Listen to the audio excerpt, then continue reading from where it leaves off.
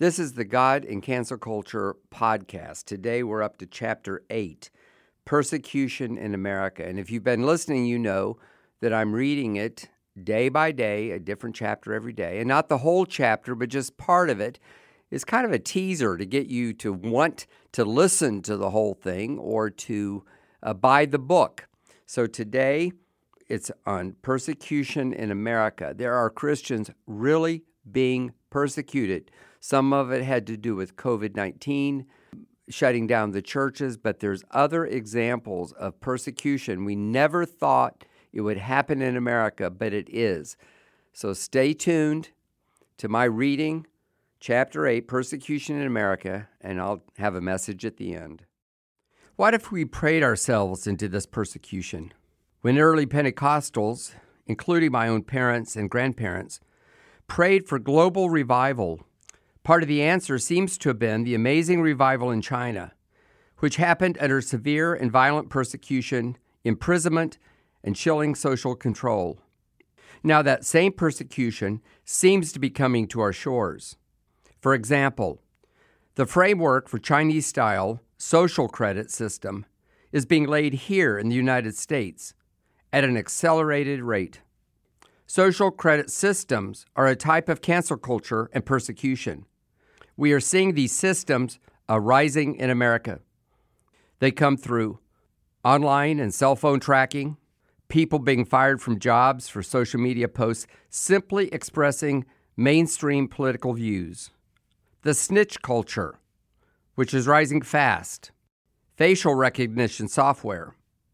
The tracking of COVID-positive citizens, and a church registration during the pandemic. Each of these ideas is antithetical to freedom, but have become acceptable in mainstream American thought in the last 18 months. I grew up thinking our country would always be exempt from this kind of control, which happened in some third world or communist countries, but the landscape in the land of freedom is rapidly changing. Some Christians are saying cancel culture is only a stepping stone on the way to something much worse, a Chinese or North Korean style of totalitarianism that currently enslaves 1 billion-plus people. Are we becoming a country in which Christians and people of other religions are harshly persecuted? Is that God's plan for the coming days? A house of prayer in the midst of persecution. It is not especially popular to predict the sustained and difficult persecution is on the way for Christians. But Mike Bickle has never been one to go with popular notions just for the sake of being positive. He's the founder of the International House of Prayer in Kansas City. Bickle believes persecution of the church in America has already arrived, with some believers feeling it more and some less, and that it will increase dramatically in the coming years. More alarmingly, he told me in a recent interview, it's biblical and it's coming. I asked what could possibly be biblical about persecution. He pointed immediately to Psalm chapter 2, which is the subject of many of his messages and of his book, God's Answer to the Growing Crisis, which Charisma House published in 2016. Bickle says we are living in the first few verses of Psalm 2, prophesied by David 3,000 years ago, in which the kings and rulers of the earth come into greater consensus than any point in history to remove God from society. Bickle defines rulers as influential leaders in various arenas of culture, such as academia, the media, politics, the marketplace, finance, the military, sports, and entertainment. He said, they're going to plan and scheme to drive the influence of the Word of God out of culture. To the secular mindset, God's Word is bondage, and it stifles our human potential. Its old, archaic laws in the Bible, like that, are keeping us back from our full potential in sexuality and spirituality and everything else. They're going to get rid of it and dismiss the Word of God in the public square in every possible way. That has really accelerated in the last 12 months, and then much faster in the last 12 weeks. It's almost at breathtaking speed, he said in early 2021. Bickle pointed to an obvious but easy to overlook reason this is happening now: the Internet. Without the Internet, there would not be thousands of people emboldening one another with crazy ideas, he said. The Internet has given accessibility for all kinds of people to voice their opinions and validate and embolden the people that are like them.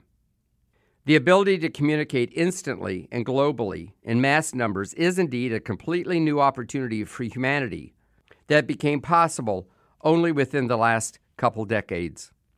Most people don't consider how revolutionary this has been for society. Bickle said, all of us have multiple devices of one kind or another, and news and information and opinions are coming in so fast at everyone. People who have never thought of certain things are not only thinking about them, they're enraged about them, and they see themselves as experts on them. As a publisher, it occurred to me that the Reformation itself would not have happened had Gutenberg not invented the printing press. Martin Luther was not the first person to criticize the Catholic Church in the way he did, but people who did so previously, such as Jan Hus, could not disseminate their messages easily around the world because printed books did not exist. Technology allowed the rapid spread of ideas and caused a global change to the church. In Bickle's view, we're seeing the same dynamic happen today, a modern outworking of an ancient impulse that took place at the Tower of Babel in Genesis chapter 11. At that time, humanity began to unite spiritually and culturally against God. But God intervened to stop their progress toward a full manifestation of wickedness because it wasn't the time yet. Now, Bickle said, God will allow the full flourishing of wickedness empowered by the ability to communicate without hindrance. He called the Internet the global unified language. And he said the day of near-instant translation between people speaking different languages is almost here. This is fueling the spread of the gospel, but also the spread of evil. At the end of the age, right before the Lord returns, the human race will enter into a realm of darkness beyond any time in history, an interaction with demons, Bickle said. That is, I think, what is being talked about in Genesis 11, touching heaven, and that's happening now. An angel predicted explosions of travel and knowledge. There's another fascinating aspect to this, and it's found in Daniel chapter 24, verse 4, in which an angel predicts two specific things about the end of the age. Knowledge and travel across the earth will greatly increase. The angel said it this way: many shall run to and fro, and knowledge shall increase. My grandfather, A.R. Farley, was a Pentecostal preacher in Kansas for more than 50 years. His daughter, my mother, who is now 92, still tells how he preached in the 1930s about Daniel 12:4. This was before the age of widespread air travel, computers, television, and the Internet. So he was mainly referring to automobiles, trains, and of course, print media. My grandfather could not have envisioned the Internet or the fact that today you can reach people by cell phone, and not only even know they're halfway around the globe. I once called a local friend, and when he answered, I discovered that cell towers had found him in a matter of seconds in Argentina, where he was visiting. Bickle has done extensive personal study on the totality of human knowledge, which we might call information, and said the increase is staggering and accelerating. Some estimate that it used to take 1,000 years for all human knowledge to double. Then it took 100 years to double. Then it took 12 months to double. Now, with artificial intelligence and computer technology, some say the totality of human knowledge doubles every 12 hours. There's no sure way to quantify this, but if you include all information created daily in the world, every email, text message, photo, article, audio recording, video, and so on, it comes into focus. In my own career as the owner of a book publishing company, we have published 2,000 books and many more magazine issues, and that doesn't include our massive amount of online content. In our company's own small way, we have contributed to the rapid increase of information and communication. The point is, in one brief, seemingly cryptic phrase in the last chapter of the book of Daniel, the main feature of our day was foretold 2,500 years ago. It has massive implications for the spread of evil as well as the spread of good, Bickle told me. The angel in Daniel 12 also said travel would increase. I remember growing up during the space race. In about 100 years, the world went from the invention of the combustion engine to putting a man on the moon. A phenomenal fact. Today, millions travel by air without even a thought, when the very idea would have boggled the minds of our great-grandparents. But what does that have to do for the possibility of persecution? Bickle said the ease of travel greatly enables the spread and coordination of evil plans among kings and rulers and their followers who are determined to rid society of God. He said, a guy can be in London, then be in New York in 7 hours.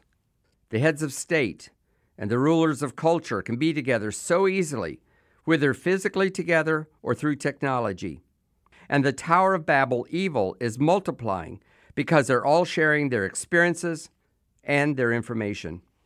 And they're emboldening each other and approving and applauding. And then the masses of the earth are hungry for more of it. I asked presidential advisor and author Doug Wead what he thought about the possibility of persecution. The first thing that comes to my mind is I don't think Americans are really prepared for how bad it can get, he said. They keep thinking, no, this is not going to happen. It's not going to happen. Technology is certainly available now with chips and tracking to keep accounts on everyone. As we know in China, right now, you can't get an apartment unless you have a high social credit score. It has nothing to do with how much money you have. It has to do with your score with the government. If you're caught jaywalking, that could be a knock against you. Of course, if you're a member of a Christian church, that's a knock against you. And so I'm sure it's going to come to the United States. In fact, it's American companies that have implemented that for China and are providing that for China. It's truly, truly astounding.